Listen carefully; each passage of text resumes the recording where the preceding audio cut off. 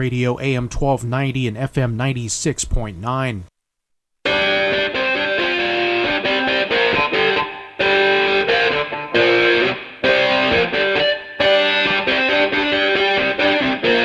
Good afternoon and welcome to another edition of Money Talk. I'm Neil Kreisel and Diane Duvernay, your hosts every week right here on AM 1290, FM 96.9, and streaming at AM1290KZSB.com. We're repeated at 11 and Saturdays at 6. We're brought to you by Cornerstone Home Lending, whose highly trained and experienced team takes great pride in helping people with home financing, offering competitive rates and a wide array of loan programs. American Riviera Bank, smart banking for smart people in Santa Barbara, at Figueroa and Anacapa Streets and in Montecito's Upper Village. And Arlington Financial Advisors, a leading wealth management firm in Santa Barbara, providing its clients with the personal care and attention of a small independent firm coupled with the vast resources of a major financial institution.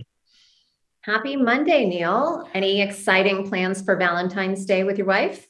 No, I'm too old for that, but I do have some comments about the Super Bowl. I was really shocked when I saw the halftime show, and I was told that that was the oldies.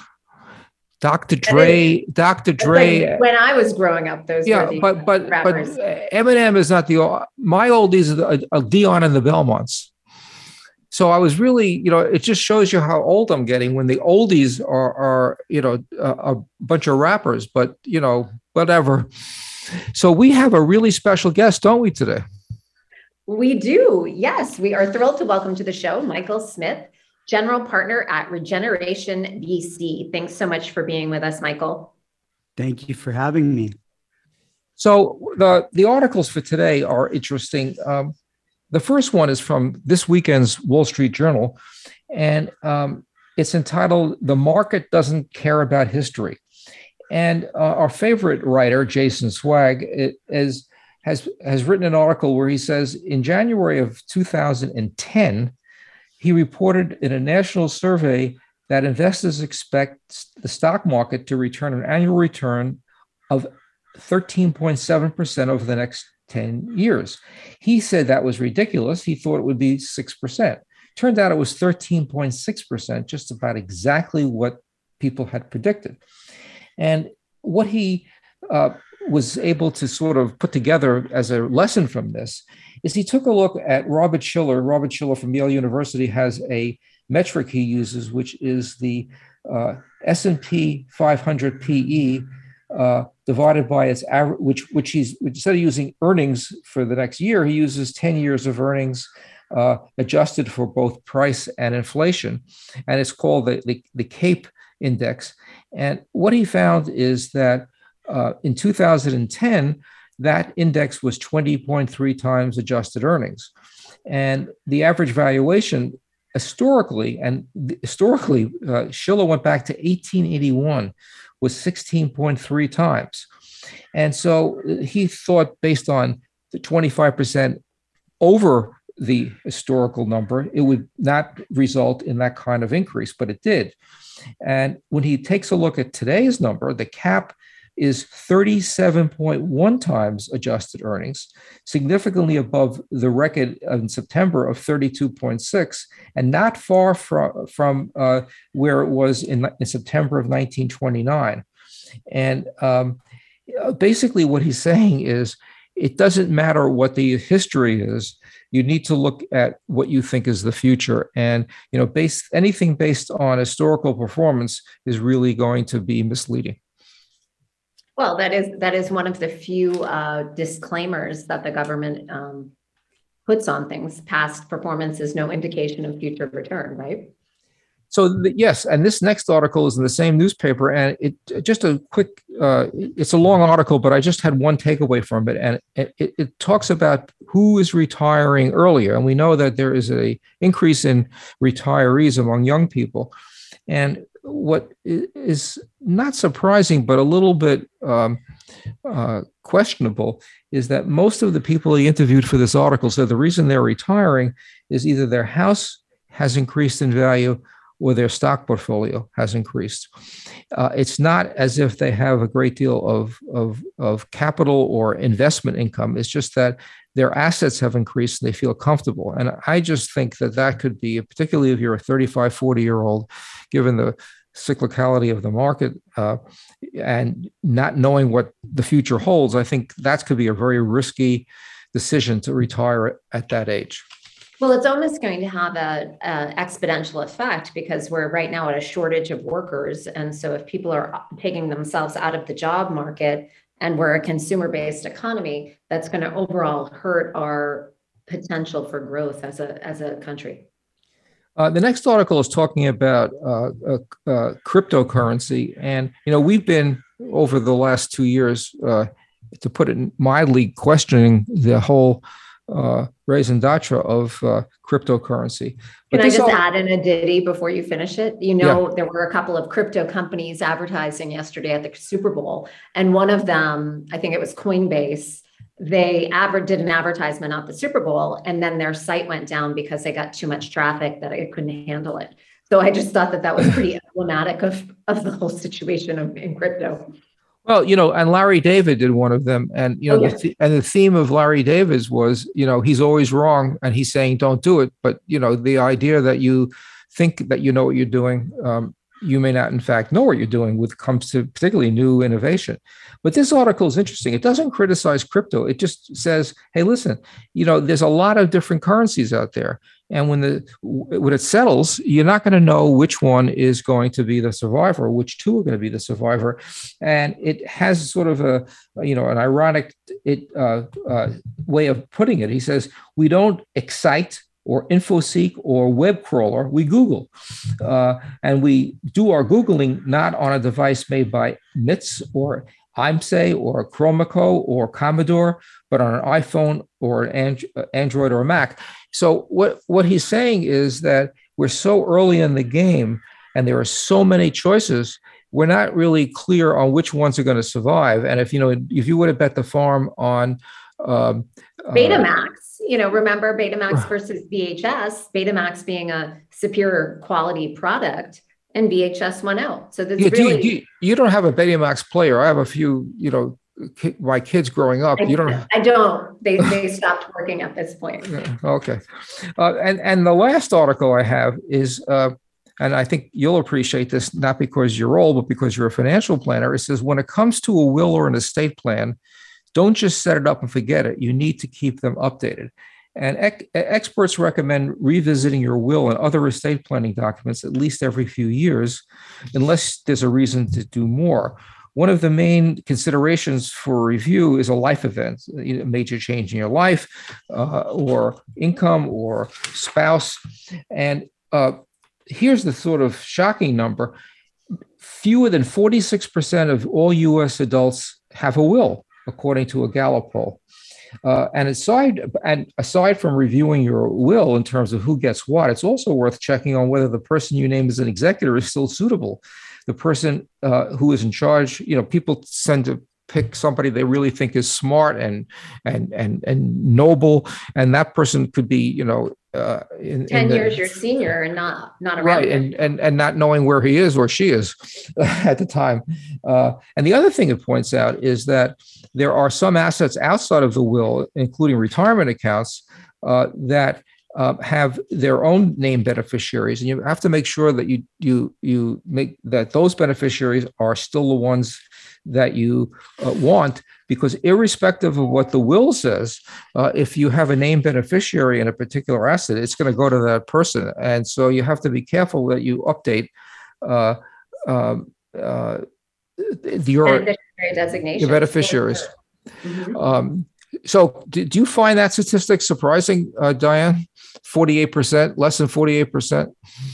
No, I don't, because I can't tell you how many people that come to me that don't have a will to start with or a trust. And I think the trust is almost just as important in the state of California to have, because we have a mandatory probate fee.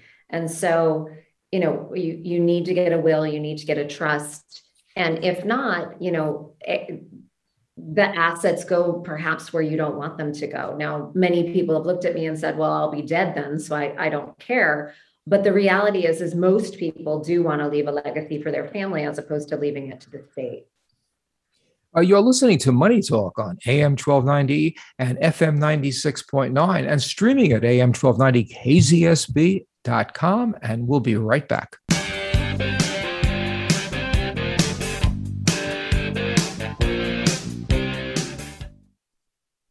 For prospective homebuyers, one of the most important steps of the loan process is getting clear and honest information from someone who will speak plainly and truthfully about loan programs and options. I'm Kelly Marsh, Vice President, California of Cornerstone Home Lending, where our highly skilled and experienced team takes great pride in helping clients obtain home financing with honest, knowledgeable, fast, friendly, and efficient service. As a Santa Barbara native who has spent the past 20 years in the mortgage industry and has closed over 4,000 loans, I'd appreciate the opportunity to earn your business and invite you to visit thekellymarshteam.com or call my office at 805-563-1100 to learn more about how Cornerstone Home Lending can help you determine the best way to manage mortgage debt to achieve a more stable financial future. Licensed by the Department of Business Oversight under the California Residential Mortgage Lending Act. California Residential Mortgage Lending Act license number 41DB0-72220. California Financial Lending Law license number 60DB0-72528. Loan originator NMLS number 245822. Not a commitment to loan. Equal housing opportunity. The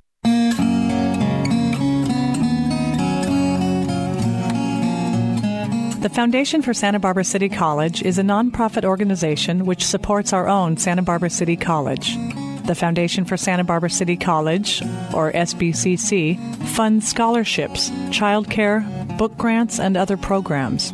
Without these, many students simply would not be able to attend college. There is an amazing range of academic and vocational studies offered at City College which encourage students to find their passion and their talents. As a donor to the foundation, you have the power to change lives. Please help our community college by donating to the Foundation for SBCC. Call 730-4401 or visit us at sbccfoundation.org to find out how you can help. That's 730-4401 or sbccfoundation.org.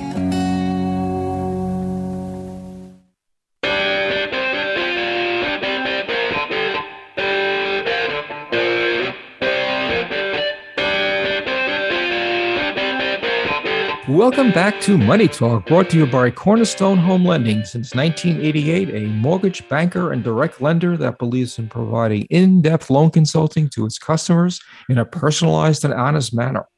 And we can be reached at 805-564-1290, or you could email us at moneytalk1290@gmail.com. I'm losing my mind. So anyways, we are with Michael Smith today, who's a general partner at Regeneration.VC. Michael, thanks so much for being here with us. We really appreciate your time. Absolutely. Excited. So tell us a little bit about yourself. Where did you grow up? I'm originally from Michigan, from a little suburb of Detroit called Birmingham. And my family moved to Santa Barbara actually in the early 90s. So we've been here since then, my family has. And I went away for a period of time. And after I had kids, ended up coming back about 5 years ago. That's great. And so tell us when you were a little kid, what you wanted to be when you grew up, because my guess is it probably wasn't a venture capitalist. Yeah, I had no idea what that was. Exactly. I was always obsessed with music. Music was my passion, and I wanted to be a professional musician. And I did get to live that dream for a period of time. I was a professional disc jockey and got to play in a lot of events around the world. Oh, how fun. Tell us a little bit about that. That seems exciting. It was. I started playing in small events and then bars. And pretty soon I was opening for artists like Guns N' Roses and Kanye West and Snoop, who you saw at the Super Bowl yesterday, and many others. So it was a fun moment in time in my life that I enjoyed very much.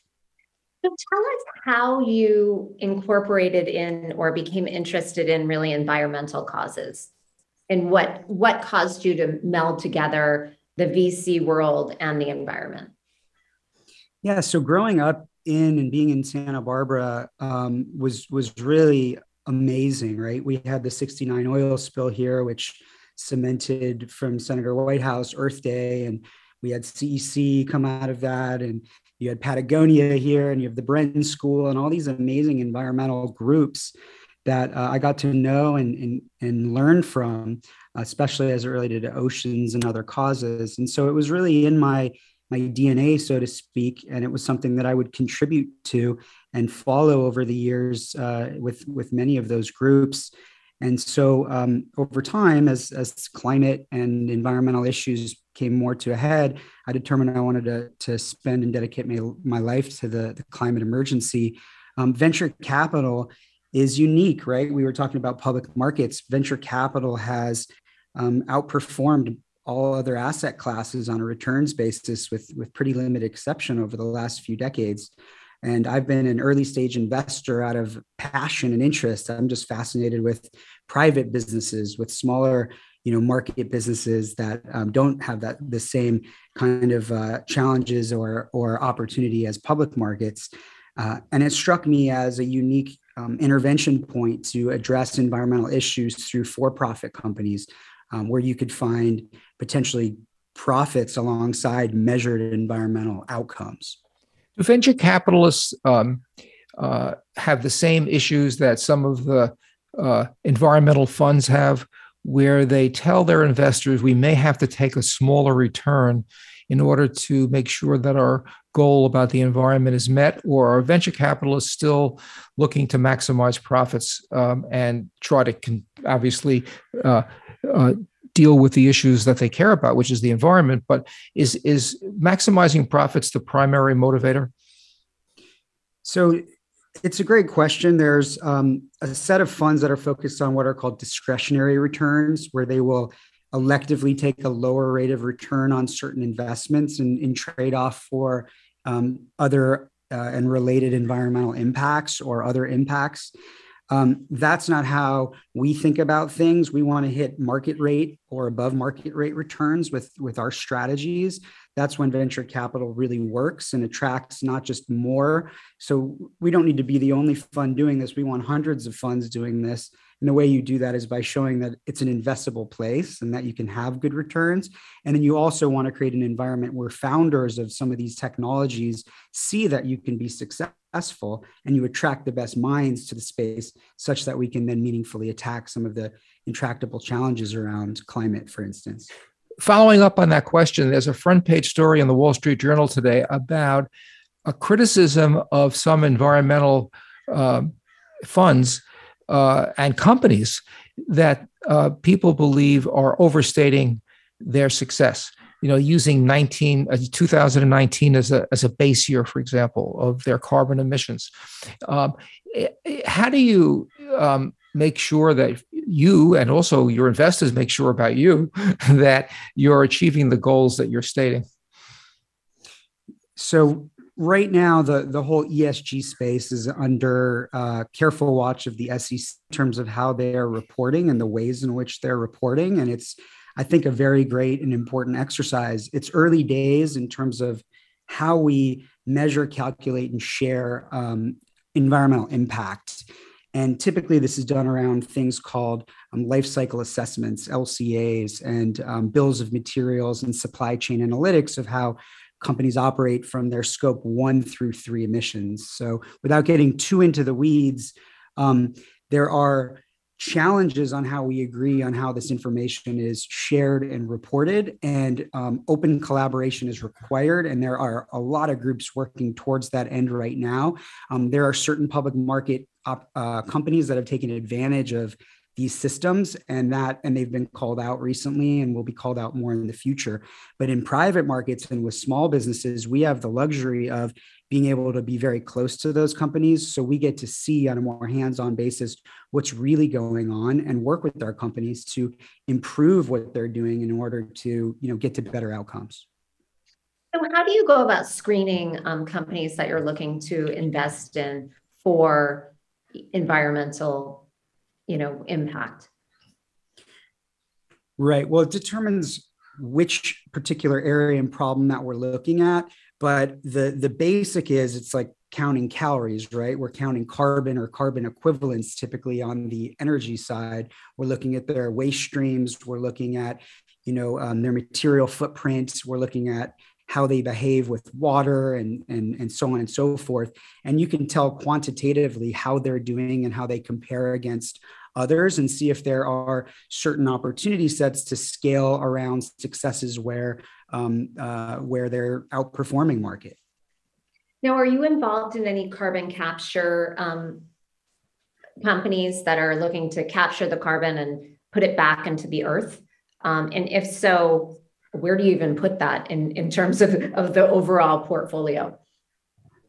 Yeah, it's an interesting question. So we're focused around an area called the circular economy, right? And I'm happy to get more into depth on where we're doing things, but carbon capture is pontificated and has started in areas around oil and gas and some other fringe and exciting technology sets that, conceptually you can remove carbon from the air, scrub it, and then inject it subterraneously and store it with something called permanence and put it away. And you can do that in oil gas. You can do that, through the air. You can do that in the flue, capturing it within chemical emissions. I mean, we could definitely get pretty nerdy on how that works and where that goes. It's exciting in theory. It's something that should be tested. We should be using. We should be trying to scale. But currently, most direct air capture solutions cost significantly more and use more energy than they capture. So there's been very few instances of any success yet in this space, but it's one that we watch and that we consider. So let's talk a little bit about what you're involved in the circular economy, and what does that mean? Right. So right now we live in a linear economy. So 92% of everything that you consume, that you buy, that you touch ends up in a landfill or an ocean or a natural system. And we think that's a missed opportunity, because when you put something in a landfill, you have to pay to store it. Businesses or consumers or someone has to pay to store that. And there's emissions from landfills, methane and other greenhouse gases. So a circular economy is one where it's not just about recycling. We want to reimagine the way that we make things. The materials that go into the products that we're consuming, we want those to be of higher quality and regenerating the planet. And then the companies that use those materials and the companies and technologies that upcycle those materials into new things and reuse those materials or recycle or repair, that really encompasses the circular economy. So that last comment is like an advocacy statement, but you're a venture capitalist, so you're not only advocating it, you're trying to invest in solutions that would make it economically viable for that to happen? That's accurate. There are already a lot of success cases within each of those frames I just talked to, on the material side, on the corporate side, and on the reuse side. We're trying to find the next generation of those solutions, invest in those and help those scale up such that we can get that 92% number down to zero. And in so, you're talking about half of global emissions. So it's a major climate opportunity, and there's immense economic viability along the way. Accenture calls this a $4.5 trillion opportunity this decade. You're listening to Money Talk on AM 1290 and FM 96.9 and streaming at AM 1290 KZSB.com, and we'll be right back.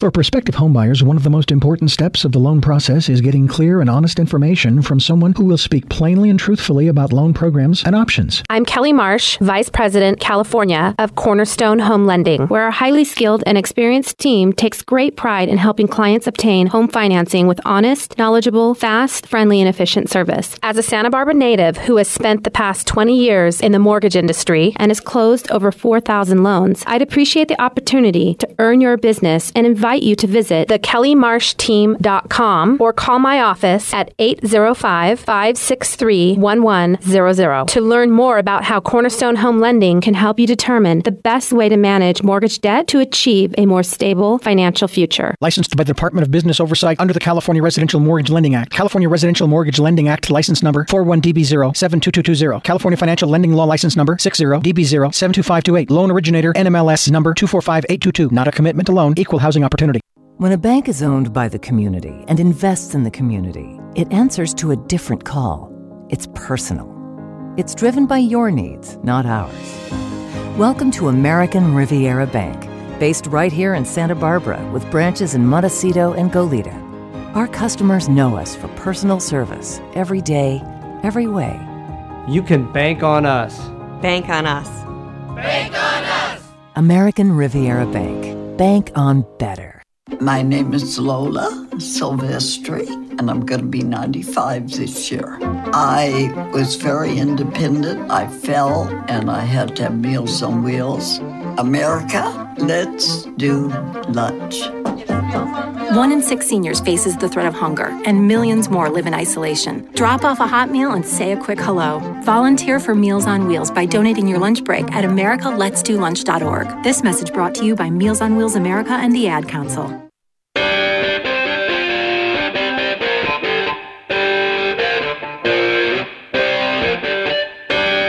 Welcome back to Money Talk, brought to you by Arlington Financial Advisors, a leading wealth management firm founded on providing thoughtful, objective, and comprehensive financial guidance for families and entities who are seeking long-term financial confidence. And so, Michael, share with us some ways that, or some new opportunities that you're investing in that we as a society can reuse the waste, that 92% that you were speaking about. The good news is there's so much waste that there are many opportunities in many categories. So let's just start with agricultural waste, because we live in a very agricultural area here in Santa Barbara County. There's a really unique company called Appeal Sciences, you're likely familiar with, that take agricultural waste streams, peels and stems from fruits and vegetables, and they make a biocoating that extends the life of products like fruits and vegetables for 2 to 3 times longer, gets rid of plastic because you don't need to wrap a Persian cucumber in plastic. And that's all coming from an ag waste product. You can take those same ag waste, you can make fibers out of it. So you can make clothing out of what would otherwise go to a landfill or be burned, right? And then you, of course, have downcycling when things like anaerobic digestion, where you could take ag inputs from dairy per se, or from food, and you can power homes with it. The plastic space has been really tough. Only 9% of plastics get reused, but there are new solutions around recycled fibers and clothes, of recycled plastic going into consumer products, and a whole new supply chain around plastics. Can I ask you something about the plastics for a minute? Sure. About how the EU has banned plastic wrap over vegetables. That came out, I don't know, a couple months ago, or maybe 6 weeks ago. I have no reference of time any longer. What progress do you think, if the rest of the world adopted that, would that have? What impact would it have? Well, anytime you have regulatory weight, especially the EU being the leader in this on a number of environmental topics, right? It helps because it can create opportunities for new entrants to be able to compete. Because right now, plastics are heavily subsidized in the other direction, and they have giant installations. And so incumbents are very tough to take out. There's a ton of innovation happening on flexibles, in particular, what you just described. Flexibles are really tricky to do with biopolymers, which are like, alternative natural-based solutions versus chemical-based polymer solutions. But they don't perform as well yet in most cases. They have oxidization challenges and tensile challenges. Can't use them for freezer and other things as much yet, with limited exception. I think the best way to think of it is kind of those compostable bags at the grocery store versus the old school plastic ones. How the old school plastic ones, you could shove your fruit in there and they wouldn't pop out the other end. Is that right? Correct. So it's still very early days in flexibles, and it's one of the hardest areas to go after in plastics. But each of these categories, you can really nerd out on and go deep on, and that I'm happy to do so. But the net takeaway is consumer electronics, right? They have all these rare earth metals in them, and we throw them out to the tune of multi-billion dollars a year to landfill. Well, there's new companies that go and get those devices, and they take those rare earths and they melt them down, and they make them into new devices, and they make them into jewelry, and they make them into things. So there are now new supply chain answers. We call them reverse logistics. If you're not sending something to a landfill, you got to get it back from the user or the consumer and reprocess it, and you can make new things out of it. I was thinking about one of the articles I talked about in the first segment, which was, how Google was not the primary way to search the web. There were companies that we've never heard of that were there first. I suppose one of the biggest challenges for venture capitalists like you is not only finding something that is going to make a difference, but it will be dominant and it will survive. You have a really double-edged sword. You've got to pick something that works, and you've got to pick something that has the abilities to succeed in a crowded market. No question. And look, there won't be one Google in what we're working on. There will be, I think, BlackRock's chief Larry Fink just said there's going to be 1,000 unicorns created solving the climate crisis. And whether that's right or not, there's so many different sectors to address to move us from where we've been with this linear economy to where we're going with the circular one, that we see a great deal of opportunity to invest in amazing businesses. That said, we hope that we have some of our investments as this future titans, if you will. What stage are you looking for? Are you looking for, two guys in a garage, or are you looking for someone that already has a round of money and you'll be the second or third? Yeah, we look at what we call seed and Series A, which vernacular shifts between which industry and how you look at things. But for us, that means they've demonstrated an ability to raise their own capital and get some amount of product out. They've demonstrated a product market fit where they know that they have customers or users of their product. And they've started to think about, okay, how do we scale this up in the future? And that's an interesting point in time for us to come in, because we get excited about helping build out these real businesses, but so much struggle goes into getting from 0 to 1 in a venture. And so you're pretty much right after the angel round, right? Series A and that seed, you're really early on. So what size companies are you investing in? Yeah, so these are companies typically from, call it a $20 million valuation up to 200 would be the kind of norm of where we're investing. And then we work with a lot of upstream growth capital investors that, come in and at that next phase where companies have really figured themselves out, and it's a matter of bringing in growth capital to help scale out around the successes. And so, given that, you're investing in companies that are really taking a chunk of making real change in the way, I often say that there are two different kinds of change. There's changing people's behavior, which I think is the hardest, and then just changing kind of what they're using is much easier. How successful have your companies been so far in changing people's behavior? Because that's really going to be, your companies can change the way people view their, even their agricultural waste, their kitchen waste, right? Their food waste, and compost it or what have you. That could make a huge impact in and of itself. Well, I think that's the hopeful message that gets us excited about what we're doing, is that we all have a part to play in this, in the climate crisis, if you will. Apparel, the clothes we're wearing are 10% of global emissions. And companies like Patagonia have demonstrated amazing success in educating and showing people that, these topics matter. There's a whole new crop of companies and entrepreneurs that were inspired by that that are launching businesses that are doing amazing things. And we're excited about supporting those and educating the consumer that they can do something. Now, they're not in a vacuum. We need a lot of people to do a lot around this topic, whether that be government, business, and other. But we get excited about giving people something to do and believe in behind these topics. Well, I do my part when it comes to clothing because everything is on Zoom now. I only have to wear half of the amount of clothes I used to wear. I don't have to wear anything on the bottom. You're listening to Money Talk on AM 1290 and FM 96.9 and streaming at AM1290KZSB.com. And we'll be right back.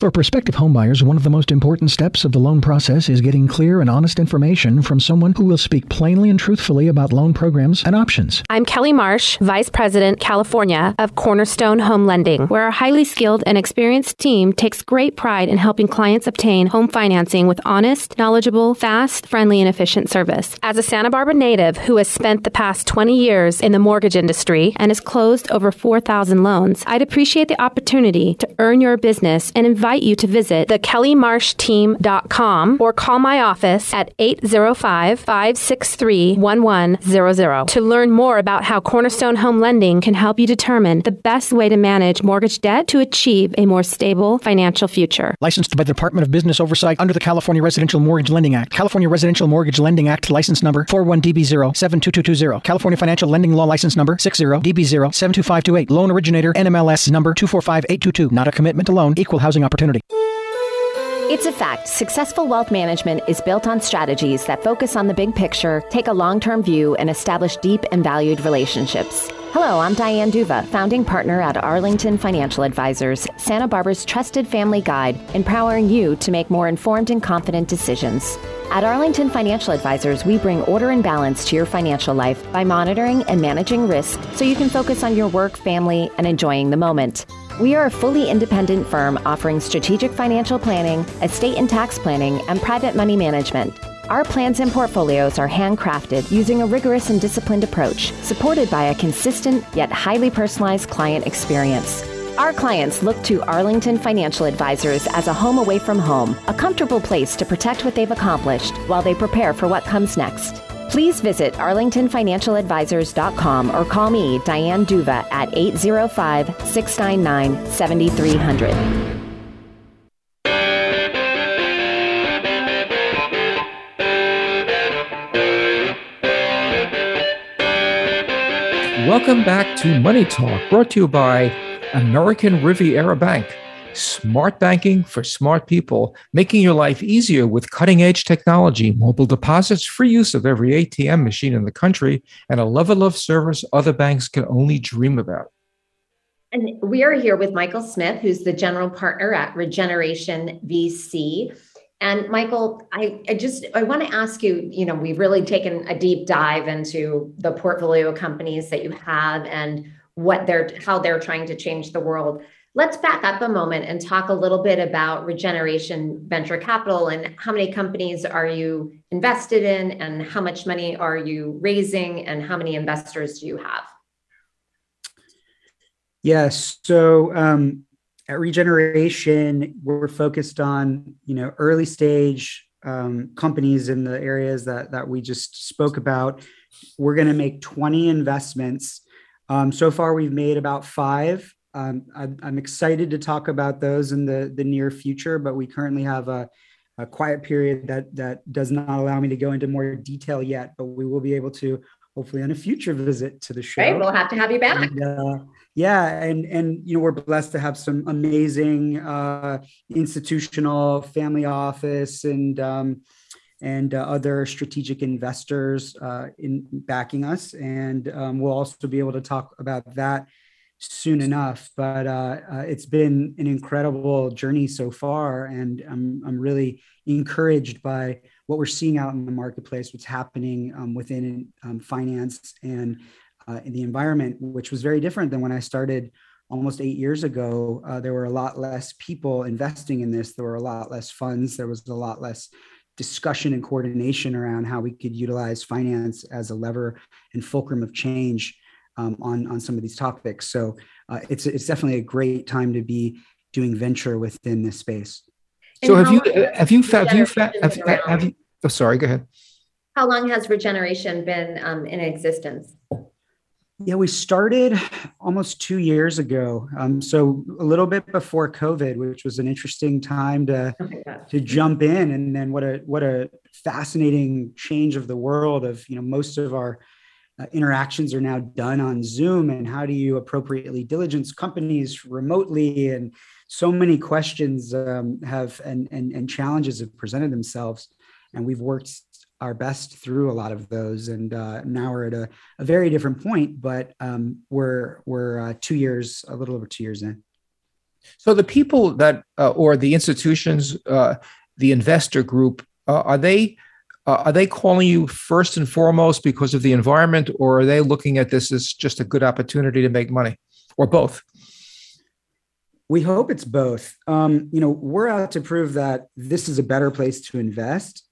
And if we do that, then I think we've served our bigger purpose, which is doing something to address the climate emergency, because we don't need a small amount of capital. We need trillions and trillions of dollars shifting into these sectors. And if the returns aren't good, or if they're, or if they're negative, if you will, that's just going to slow down our rate of change and momentum to shift change. So we're hopeful that we can be above market with our returns, and a place that everyone would just rationally and logically want to be. Regulatory has slowed us down a bit, as you can imagine, from the Build Back Better within the US. But on the other hand, the EU is full speed ahead, breaking new regulation on a daily basis. California continues to push the envelope on regulation, as does New York and New Jersey, Canada, New Zealand, and so on and so forth. So there's a lot of encouraging signals to what we're doing as well, and giant corporate commitments, which are probably the most exciting thing. Frankly, surprisingly in the amount and quality of commitments from corporates. So if you have somebody who's out there listening to the show and thinks, wow, I want to be a part of what Michael's doing here, do you take individual investors, or is it primarily corporates and family offices and that? Yeah, we've taken individuals that are excited, committed, and can add potential value to what we're doing, for sure. We're at Regeneration.VC if anyone wants to check out the site and hear a little bit about us. Great. And so, what kind of impact or difference are you hoping to achieve? And do you think that venture can do it alone, or do you think that government really needs to be the leader? Throughout history, we've had, when we've seen change, like what we'll need to see to address climate change, usually it's been governments taking the lead. But do you see that differently in this specific instance? It's really all hands on deck. Venture can't do it alone. Government can't do it alone. Nonprofits and NGOs can't do it alone. I was in Glasgow in November for COP26. And what was interesting, for the first time, the blue zone, which is the regulatory zone, was really looking out at the green zone, or the corporate zone, and acknowledging and learning from the green zone, and using the momentum coming from private markets to drive the legislation and legislative agendas that were underway and have been discussed so many times. These are really complicated issues. It's really tough to get to global coordination about anything, let alone, how we make, consume, and what we do with all things on the planet. Natural capital, biodiversity. I mean, these are really, really massive issues, right? So it's not going to be any one group solving. It's going to be coordinated. But when there are private market solutions that work, when you can empower the current capitalistic structures that exist and the supply chains that exist, and ignite those to be a force of good, that can catalyze capital, that can catalyze founders and interest. And we try to do that in the apparel sector, and the food sector, and the packaging sector, everything that touches the consumer. That's our approach. So Santa Barbara has always had a concern about the environment, I guess, ever since 1967 or 68, whenever the oil rig disaster happened. And about a year and a half ago, Santa Barbara County opened up a state-of-the-art recycling plant that we had them on the show a month or so ago, and when you listen to what they do, it's really quite amazing. 85% or so of what goes in comes out in a very environmentally friendly way. Is that something? I don't know. You're familiar with that, and is that something that has mass appeal for many communities? It's incredibly exciting, and not enough has been talked about what's going on there right now. To my knowledge, no one has ever done recycling, renewable energy, anaerobic digestion, and composting at a single site, right? So they're taking our compost scraps and stuff from our trash and breaking it down and using it to power 1,500 homes or 1,200 homes, something like that. This is a $150 million state-of-the-art facility, and it's really exciting. I do know there's question marks about I've heard that there may be question marks about compost that comes out of it and the quality of it and the separation that goes into it, potential glass or plastic intermixing that may happen from it. But I'm not certain on that piece. Regardless, it's fascinating. And as you may be aware, California now mandates you to separate your organics in your waste streams. And in Santa Barbara, we don't have to do that, because this resource center is doing it for us, which is pretty convenient and pretty cool, and could be a future model for many other places and enable more composting and so on and so forth. So I think it's a big deal. It's exciting that it's here in Santa Barbara, and there's going to be a lot of learnings from it. Other interesting things like Marburg has done some other interesting collection around composting and work with the Bren School at the Chamberlain Ranch in terms of soil sequestration and regenerative techniques. And we're very interested in the potential of regenerative agriculture and soils as a sequestration opportunity for atmospheric carbon. That's really exciting, that you could get great food out of our local soils. So I'm really excited about some of the innovation that we're seeing locally here. One of the things that I'm optimistic about is that over the years, I've been trained to recycle certain things, and the new rules about recycling makes it possible to throw in the garbage certain things that I didn't was recycling before. And every time I do it, it bothers me, even though you're supposed to.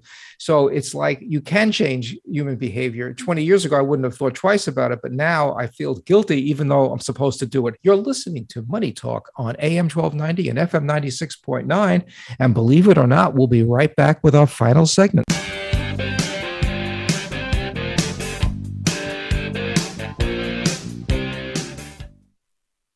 For prospective homebuyers, one of the most important steps of the loan process is getting clear and honest information from someone who will speak plainly and truthfully about loan programs and options. I'm Kelly Marsh, Vice President, California of Cornerstone Home Lending, where our highly skilled and experienced team takes great pride in helping clients obtain home financing with honest, knowledgeable, fast, friendly, and efficient service. As a Santa Barbara native who has spent the past 20 years in the mortgage industry and has closed over 4,000 loans, I'd appreciate the opportunity to earn your business and invite you to visit thekellymarshteam.com or call my office at 805-563-1100 to learn more about how Cornerstone Home Lending can help you determine the best way to manage mortgage debt to achieve a more stable financial future. Licensed by the Department of Business Oversight under the California Residential Mortgage Lending Act. California Residential Mortgage Lending Act license number 41DB0-72220. California Financial Lending Law license number 60DB0-72528. Loan originator NMLS number 245822. Not a commitment to loan. Equal housing opportunity.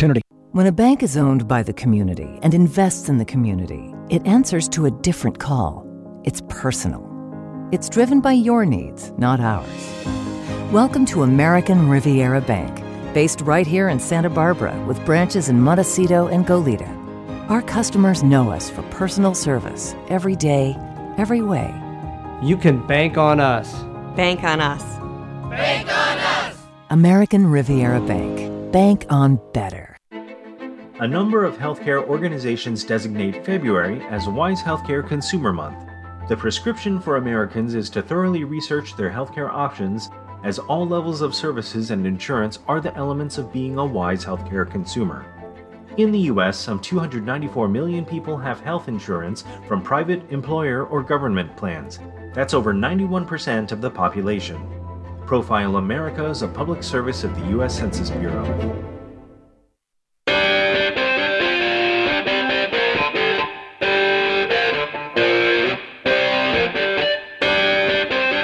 Welcome back to Money Talk, brought to you by Arlington Financial Advisors, a leading wealth management firm founded on providing thoughtful, objective, and comprehensive financial guidance for families and entities who are seeking long-term financial confidence. And so we have Michael Smith, who's the general partner with us at Regeneration.VC. If you'd like to learn more about what he's doing, go to Regeneration.VC. But Michael, first I wanted to ask you, making money in new technologies is awfully difficult, as we all know. How do you make that judgment, not only on effectiveness of the technology, but also how can you capitalize on it? Yeah, so depending on what the technology set is, we work with a group of advisors to help us get smart if we don't have the working knowledge around that particular technology. To understand it's at a technology readiness level that's into market and been de-risked from, call it a laboratory, a national lab or a university or something like that. And then we can start to say, okay, how does this scale as you produce it at a larger volume? Frequently, a lot of these tech breakthroughs that we see don't know how to make things beyond a pilot or demonstration phase. So can they scale that up, and do they have a plan to do that is one. On the business side, do they have customers? Do they have offtake agreements to big corporates that they may be partnering with or eventually competing with? Do they show interest, or do they care about these areas? That's something that you look at on more of a quantitative basis and look at the projections and business plans about how they're thinking, knowing that a projection is always just that, but how are they being smart, and are they being realistic about where they can go, assuming success?